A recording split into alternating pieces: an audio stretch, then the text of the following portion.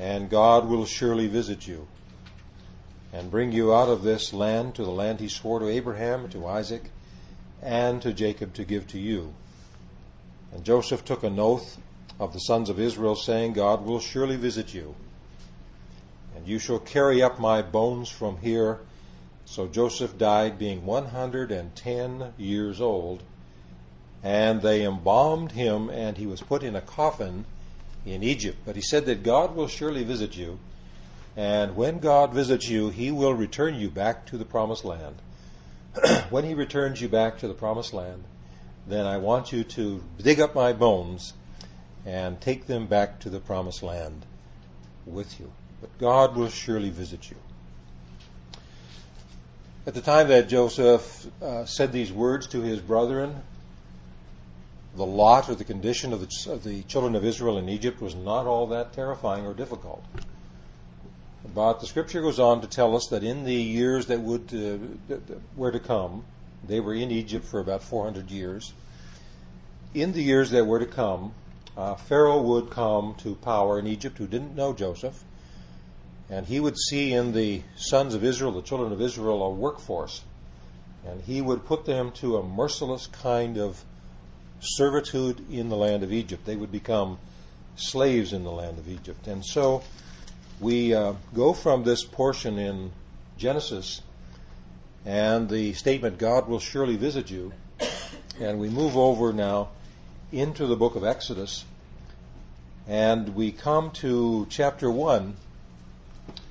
What I'd like to say as we begin this morning to consider this portion of Scripture is that when God visits, when there is a visitation of the Almighty, many times it could be missed. It appears as if it's impossible. It comes oftentimes within circumstances that someone would say, just based on the external circumstances, this is just impossible. This could not happen. And if it could happen, it certainly couldn't happen now.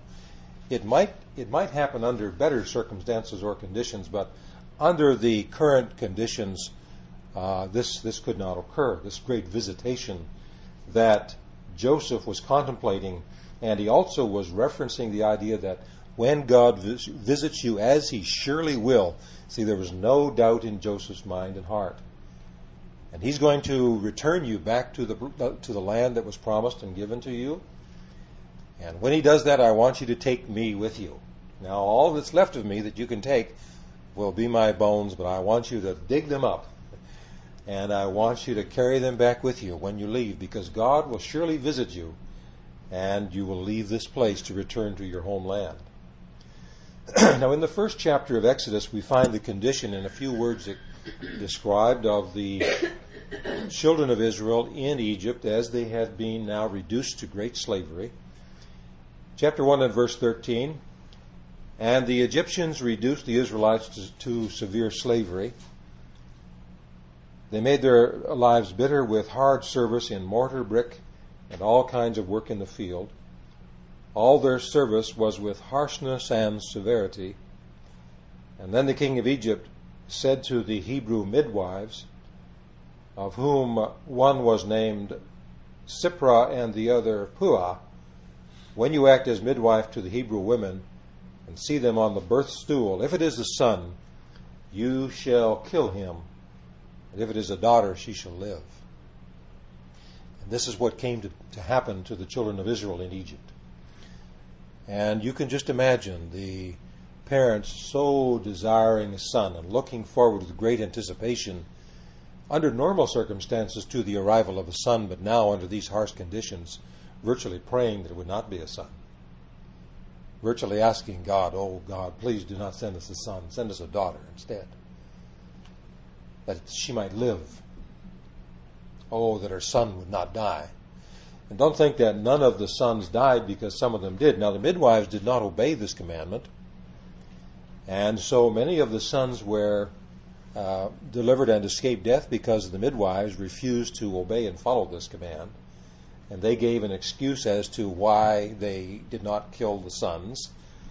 Now, as time progressed, we find in verse 22 of the very same chapter, chapter 1, it says, Then Pharaoh charged all his people, saying, Every son born to the Hebrews you shall cast into the river Nile, but every daughter you shall allow to live. And so things become more crushing in their brutality now, as the little baby boys who were born are now, when found, cast into the river Nile so that they might die and drown.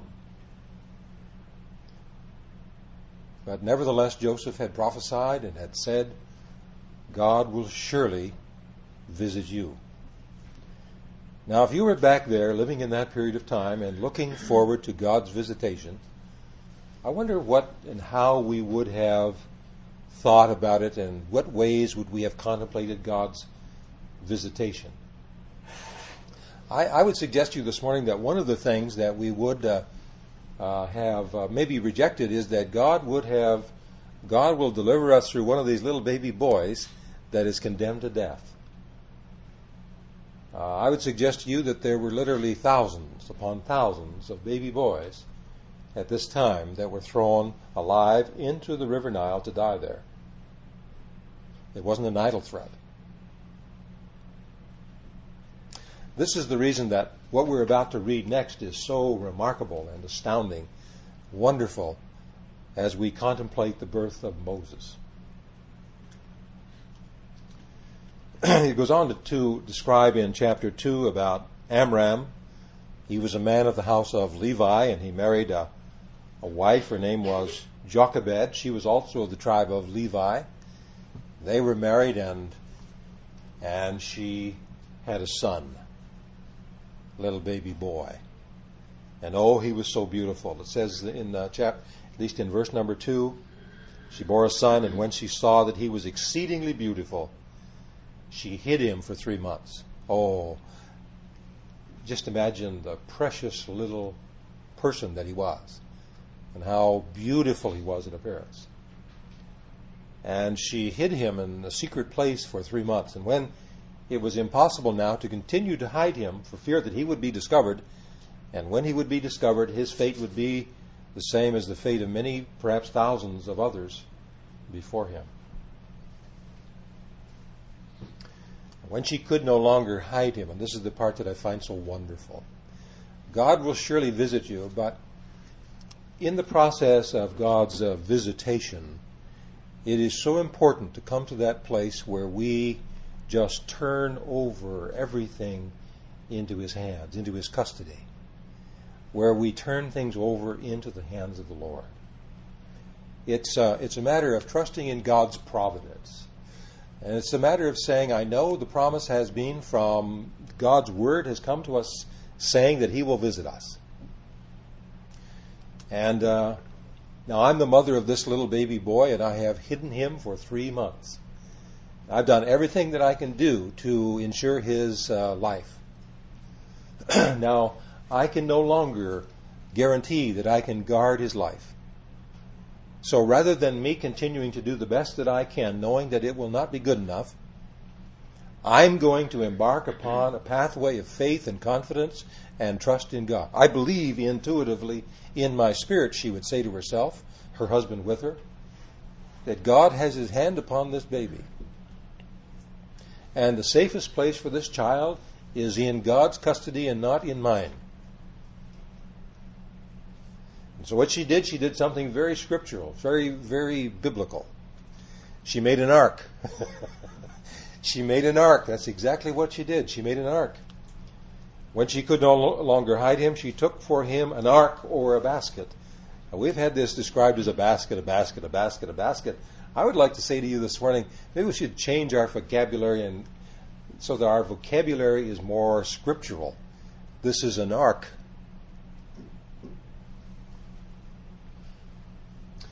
Now, what she did is she made him an ark, or a basket if you insist, made of bulrushes or papyrus, making it watertight. She daubed it with bitumen and pitch. And then she put the child in it and laid it among the rushes by the brink of the river Nile. I have a note in my Bible that I feel I should read you, and I didn't bring my glasses, and the print is so small, so I must get back from it at arm's length. Please bear with me as I do this morning. This is a note, commentary by F.B. Meyer, and I think this is very appropriate comment, and so I will read this to the best of my ability for you this morning. It says, they launched the ark not on the Nile.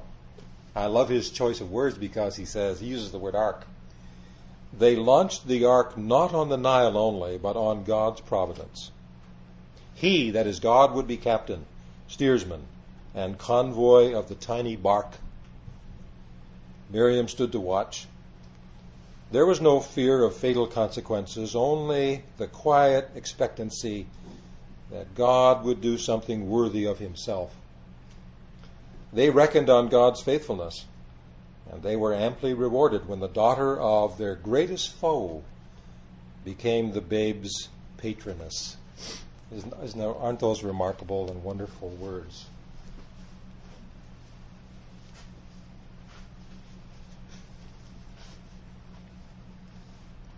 God will surely visit you, is the operative phrase this morning. God will surely visit you. Who would have thought, who would have dreamed that God's visitation would take this particular direction? No one could have thought that. But it did. And it does. Because his ways do not change.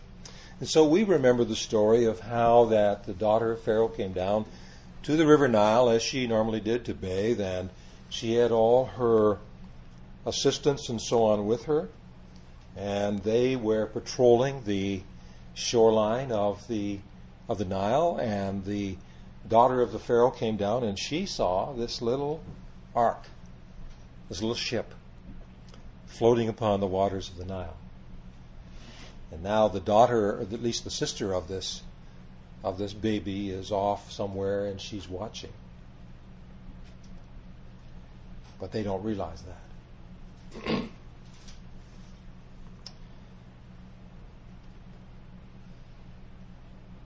It goes on to tell us in the second chapter of Exodus that Pharaoh's daughter, she took the child, and the child began to cry. Her heart went out to the baby, of course, in great pity and compassion on this wonderful and beautiful baby boy. She knew it was baby boy, and she knew the condemnation upon baby boys, but her heart went out in great pity and love for this child. And about that time, around that period of time, here comes Miriam, and she had stood some distance away to see what would happen to this little ark and its precious cargo. And she came and she said now to Pharaoh's daughter, shall I go and call a nurse of the Hebrew women to nurse the child for you? Doesn't it get any better than this? Isn't this remarkable and wonderful? Shall I go, saying now to the daughter of the Pharaoh, shall I go to and find a Hebrew woman who would nurse the child for you on your behalf? Oh, that's a great idea. Please do that. Well, who better to get than his mother? So now she goes and gets her mother, the mother of this child, to come and nurse this little baby boy. You talk about putting everything into God's hands, in his providence, but based very biblical and very scriptural in the way in which she did this now, and how that God not only intervenes to save the life of the baby, she has placed him out upon the waters, and God has turned around and brought him right back into her arms. In an environment in which this is an impossibility, God will surely visit you. Now, I'm not going to spend a long time this morning, perhaps to your surprise. I do not want to spend a long time on this message. I just feel it's important for us to look clearly at the message, clearly at the idea. And then we'll just say, when we're finished, Lord, bless this to our hearts and to our lives. Now, Moses grew. He was educated, of course, received the finest education that Egypt could provide because he was the son of Pharaoh's daughter. He was a royal prince in all of Egypt. And so he received the education that was attendant to that position.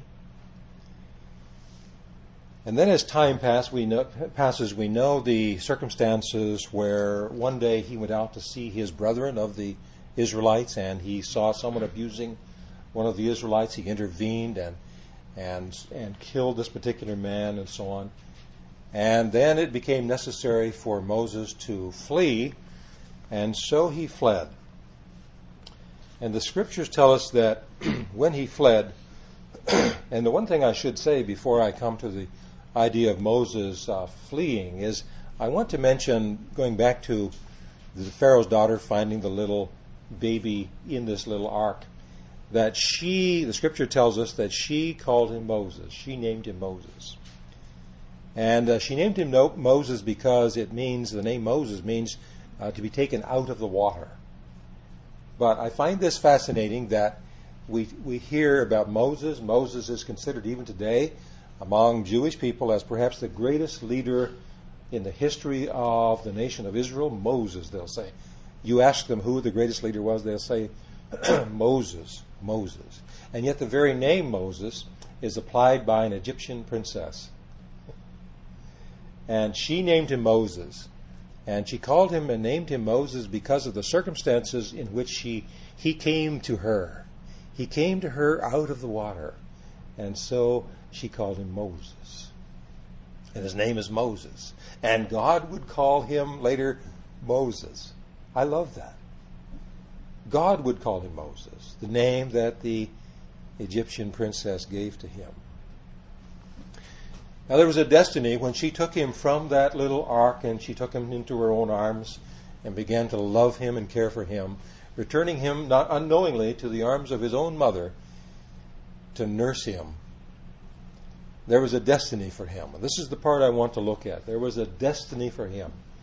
God will surely visit you. And God would visit the nation of Israel through and by means of this particular baby. But there would be a long and difficult, winding path that he would take. Before he would ever come to the place where he would be God's instrument, he must leave. And he would leave for 40 years. And during that period of time of his departure from Egypt, he would go to the land of the Midianites, and he would live in Midian for about 40 years. And in the land of Midian, this is where, and you get the last map that you have, the last one. If you would put that up for us this morning. Here we have down at the very bottom, which is difficult for some on the left to see, the land of the area of Midian. Okay, so it's down now in the area, perhaps the area of today, Saudi Arabia. In any event, we'll come back to this in just a moment. There would be a critical crisis moment in the land of Midian, where, of course, Mount Sinai was, and Moses was very familiar with that land and with that entire territory. And there would be a bush that one day Moses would be passing, and that bush would be consumed with fire. And let's read about this in the 3rd chapter of Exodus. Moses married a wife in the land of Midian. And one day in the land of Midian, when he was in the place of Oreb or Sinai, and Pat will show us the other overhead. This is the part that I would like to point out. As you can see on the overhead, this is the traditional route of the Exodus. And so you'll see the path coming from Egypt proper and the traditional site of the crossing of the Red Sea. And coming down, of course, to Mount Sinai. Now, it's very entirely possible, and I don't want to just get bogged down in controversy, but it's entirely probable, even I might say, based on very compelling evidence, that the original site of Mount Sinai is not there, but rather over in what is now Saudi Arabia. Jebel el-Lawz is the name of the mountain, and the archaeological evidence is exceedingly compelling that it is Jebel el-Lawz, that the crossing was not over where you see it, but over here in this region here, the crossing of the sea, where God miraculously parted the waters. And in any event, what I want to ask you to think about with me this morning is this, thank you, Pat, is this portion of Scripture in Exodus chapter 3. It says, the angel of the Lord, in verse 2, the angel of the Lord appeared to him in a flame of fire out of the midst of a bush. And he looked, and behold, the bush burned with fire, and yet was not consumed. And Moses said, I will turn aside and see this great sight, and why the bush is not burned.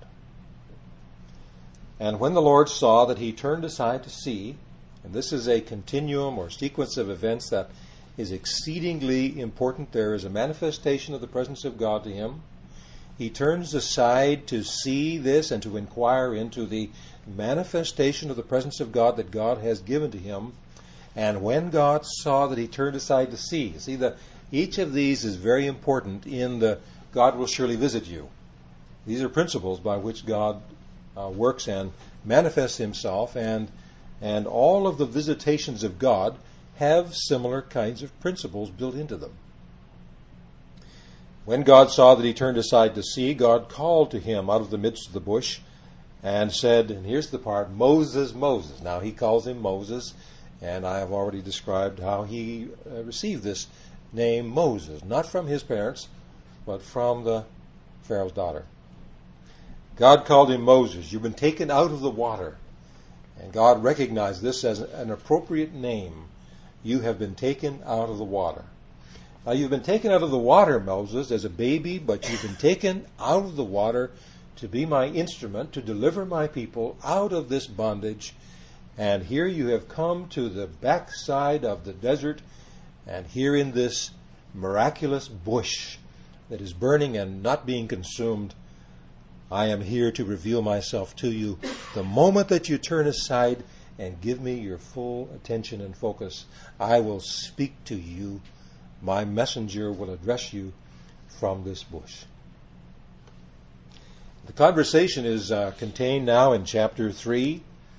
God reveals himself to Moses in a most remarkable and tremendous way, and says that he has chosen Moses to go back into Egypt proper and to deliver the people. Let's read a little bit of this. Let's continue from chapter 3 and verse 5. God said, do not come near, put your shoes off your feet, for the place on which you stand is holy ground. Also he said, I am the God of your father, the God of Abraham, the God of Isaac, the God of Jacob. And Moses hid his face, for he was afraid to look at God. And the Lord said, I have surely seen the affliction of my people who are in Egypt, and have heard their cry because of their taskmasters and oppressors, for I know their sorrows and sufferings and trials. And I have come down to deliver them out of the hand and power of the Egyptians, and to bring them up out of that land to a land good and large, a land flowing with milk and honey. Verse 9, now behold, the cry of the Israelites has come to me, and I have also seen how the Egyptians oppress them. Come now, therefore, and I will send you to Pharaoh, that you may bring forth my people, the Israelites, out of Egypt. Oh, the providence of God. It's marvelous to behold. God will continue to speak to Moses now in the passages here we're reading. Verse 13, Moses said to God, behold, when I come to the Israelites and say to them, the God of your fathers has sent me to you, and they say to me, what is his name? What shall I say to them? And God said, and the name here for God is Elohim. Elohim said to Moses, I am who I am, and what I am, and I will be what I will be. And he said, you shall say this to the Israelites, I am has sent me to you. And this is the Hebrew verb to be, Jehovah. Yahweh, we sometimes, it is pronounced, or Jehovah, but it really is derived from the Hebrew verb to be. And it means absolute existence. It means the one who is self-existent. He is self-existing. The one whose existence is absolute. And so God reveals himself now to Moses in this moment in a way in which he has not revealed himself yet to the children of men. This is the very first time we find the name of Jehovah, God, God of Abraham, Isaac, and Jacob. Then the conversation, of course, continues, but what I would like to do is ask you to turn now with me over to Exodus chapter 7. And I want to read just a few verses and bring the entire message full circuit. We began with Joseph and Joseph's prophecy. God will surely visit you. And when he visits you, he will take you back to where you belong. He will return you to the land which is promised to you. And when he does that, I want you to take what is left of my physical body with you back. My bones, take them with you back. True to his promise, as time, in the fullness of time, God visited his people, but he visited them in a way in which no one could have imagined. He always does it this way. The baby was put into this little ark. The ark was floated in the river Nile. Pharaoh's daughter came down and saw it, and she took the little ark out and opened it, and here's this little baby boy that begins to cry, and she immediately falls in love with him. Takes him to be his own. Calls his own mother inadvertently to come and nurse him. Oh, the hand of God all the time. Now the hand of God is upon the young man, Moses, and he is taken now, and the hand of God is still upon him through the unfolding of circumstances that are very difficult to completely absorb and understand.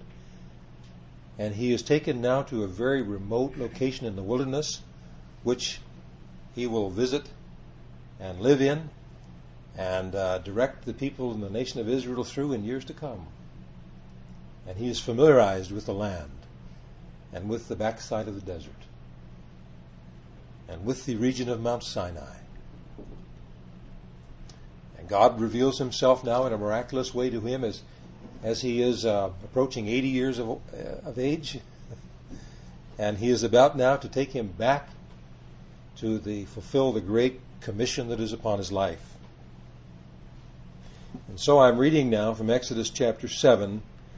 Moses returns with his brother Aaron now to Egypt and confronts the Pharaoh and says, God has sent me, and God has given to Moses these miraculous signs in his hand. He puts his hand inside his garment, takes it out, it is leprosy on it. He put his hand back in his garment and take it out, and it's completely pure and clean again. This is a great sign. Another great sign that God has given is this rod. The rod is thrown down upon the ground. It turns into a serpent. And he reaches out and takes it by the tail, and it becomes a staff or a rod again in his hand. And he is given these signs. He goes back now and has a confrontation and conversation with Pharaoh and demands and says, God has commanded, you let his people go. Now in verse 13 it tells us, but Pharaoh's heart was hardened and stubborn, and he would not listen to them just as the Lord had said. And then the Lord said to Moses, Pharaoh's heart is hard and stubborn. He refuses to let the people go. Go to Pharaoh in the morning. I'm going to come now to a summation, but I find this astonishing, just absolutely astonishing. Please don't miss this. God said to Moses, Pharaoh's heart is stubborn. He refuses to let the people go. Go to Pharaoh in the morning. He will be going out to the water, the river Nile. Wait for him by the river's brink or bank. This is the same one whose mother, knowing that she could not guarantee his life, said, I'm going to trust God for his safety and be biblical and scriptural in my approach. I'm going to build an ark, a little resembling an ark. And she put him in there, and she floated him on the waters of the river Nile. And now he's about 80 years of age, very strong and vigorous. And he has returned with God's mandate, God's authority in him and upon him. And God says, now tomorrow morning I want you to go down and I want you to meet with Pharaoh by the bank of the river Nile. His name is Moses. He was called Moses because he was taken out of that very river. And God says, I want you now to return to that very river 80 years later. And I want you to demand and require to Pharaoh that he let my people go. Go to Pharaoh in the morning, and he will be going out to the water, and wait for him by the river's brink. And the rod, which was turned to a serpent, you shall take in your hand. And say to him, the Lord, the God of the Hebrews, has sent me to you, saying, let my people go, that they may serve me in the wilderness. And behold, heretofore you have not listened. Thus says the Lord, in this you shall know and recognize and understand that I am the Lord. Behold, I will smite with the rod in my hand. I will smite with the rod in my hand the waters in the Nile River, and they shall be turned to blood. It is the same river and the same waters into which thousands of baby boys had been thrown to die. It is the same river, the same waters, in which Moses was placed in this little ark as a baby to be rescued. It is the same water, the same river, has been the occasion for the deaths of thousands of little innocent Hebrew baby boys. And God says, I want you to take this rod that I have given you and raise it out over this water, and the waters in the Nile will be turned to blood. Turned to blood. You see, the blood of those little innocent babies has been in that river for 100 years. More than 100 years. As those little babies were thrown, they died in that river. Their blood was shed in that river. And now as God's judgment and visitation comes upon Egypt, all the water in that river is turned to blood. And the fish die. And the waters in all of the rivers of Egypt are turned to blood. And the inhabitants of Egypt begin to dig holes in the ground to try to find water to drink, because the water in all the rivers have been turned to blood. I won't go into all the detail this morning of God's visitation and judgment, but Joseph had said, God will surely visit you. And I want to say this morning that God will surely visit his people. And when God visits his people, it will be in an unusual way. It will not be in the way that any human being could envision or predict. It will involve someone trusting and turning everything over into the hands of God and saying, I've done everything that I can do. I've done the best of my ability, and it's insufficient, it's not enough. And now, Lord, I just take the most precious things to me in this world that you've permitted me to have, and I turn them and trust them over to you. Here they are, Lord. But I'm biblical and scriptural about it. I'm not reckless. I'm careful to build an ark. I remember, Lord, many hundreds of years earlier, how that you saved your chosen people by means of an ark. At the time of a great flood. And you sent your word that Noah, that he should build an ark. And the ark was a place of safety and security. And Jesus even used it symbolically in his ministry. And so with these thoughts in mind, that precious mother, she fashioned what would resemble a little ark. Oh, there must be what would be a safer place than a little ark? All those people, those 8 souls, were saved by an ark. And now I have this precious little soul. I'm sure God's hand is upon him. And I'm going to put him in this little ark. Well, it's a tribute to the providence of God that he is so trustworthy. But when you see something that you don't understand, something like a bush that's burning that's not consumed, please don't just walk on by. Please just don't get so busy that you have no time for it. Oh, well, that was kind of neat. Let's just keep on going. Stop. Think about it. Consider it and say, why is that? Turn aside to see why it is the way it is. I sense God's presence in it. Turn aside to investigate into that which you think God's presence is in it, because you can't explain it otherwise. And when He sees you turn aside to look and so on, then He will begin to speak to you things that He has for you. And He has a purpose for you. You're not Moses. I'm not Moses. He won't guide and lead you exactly as He did Moses, but the principles will be the same. The principles will be the same. God, let me close this morning. God will surely visit you. The Lord bless you this morning.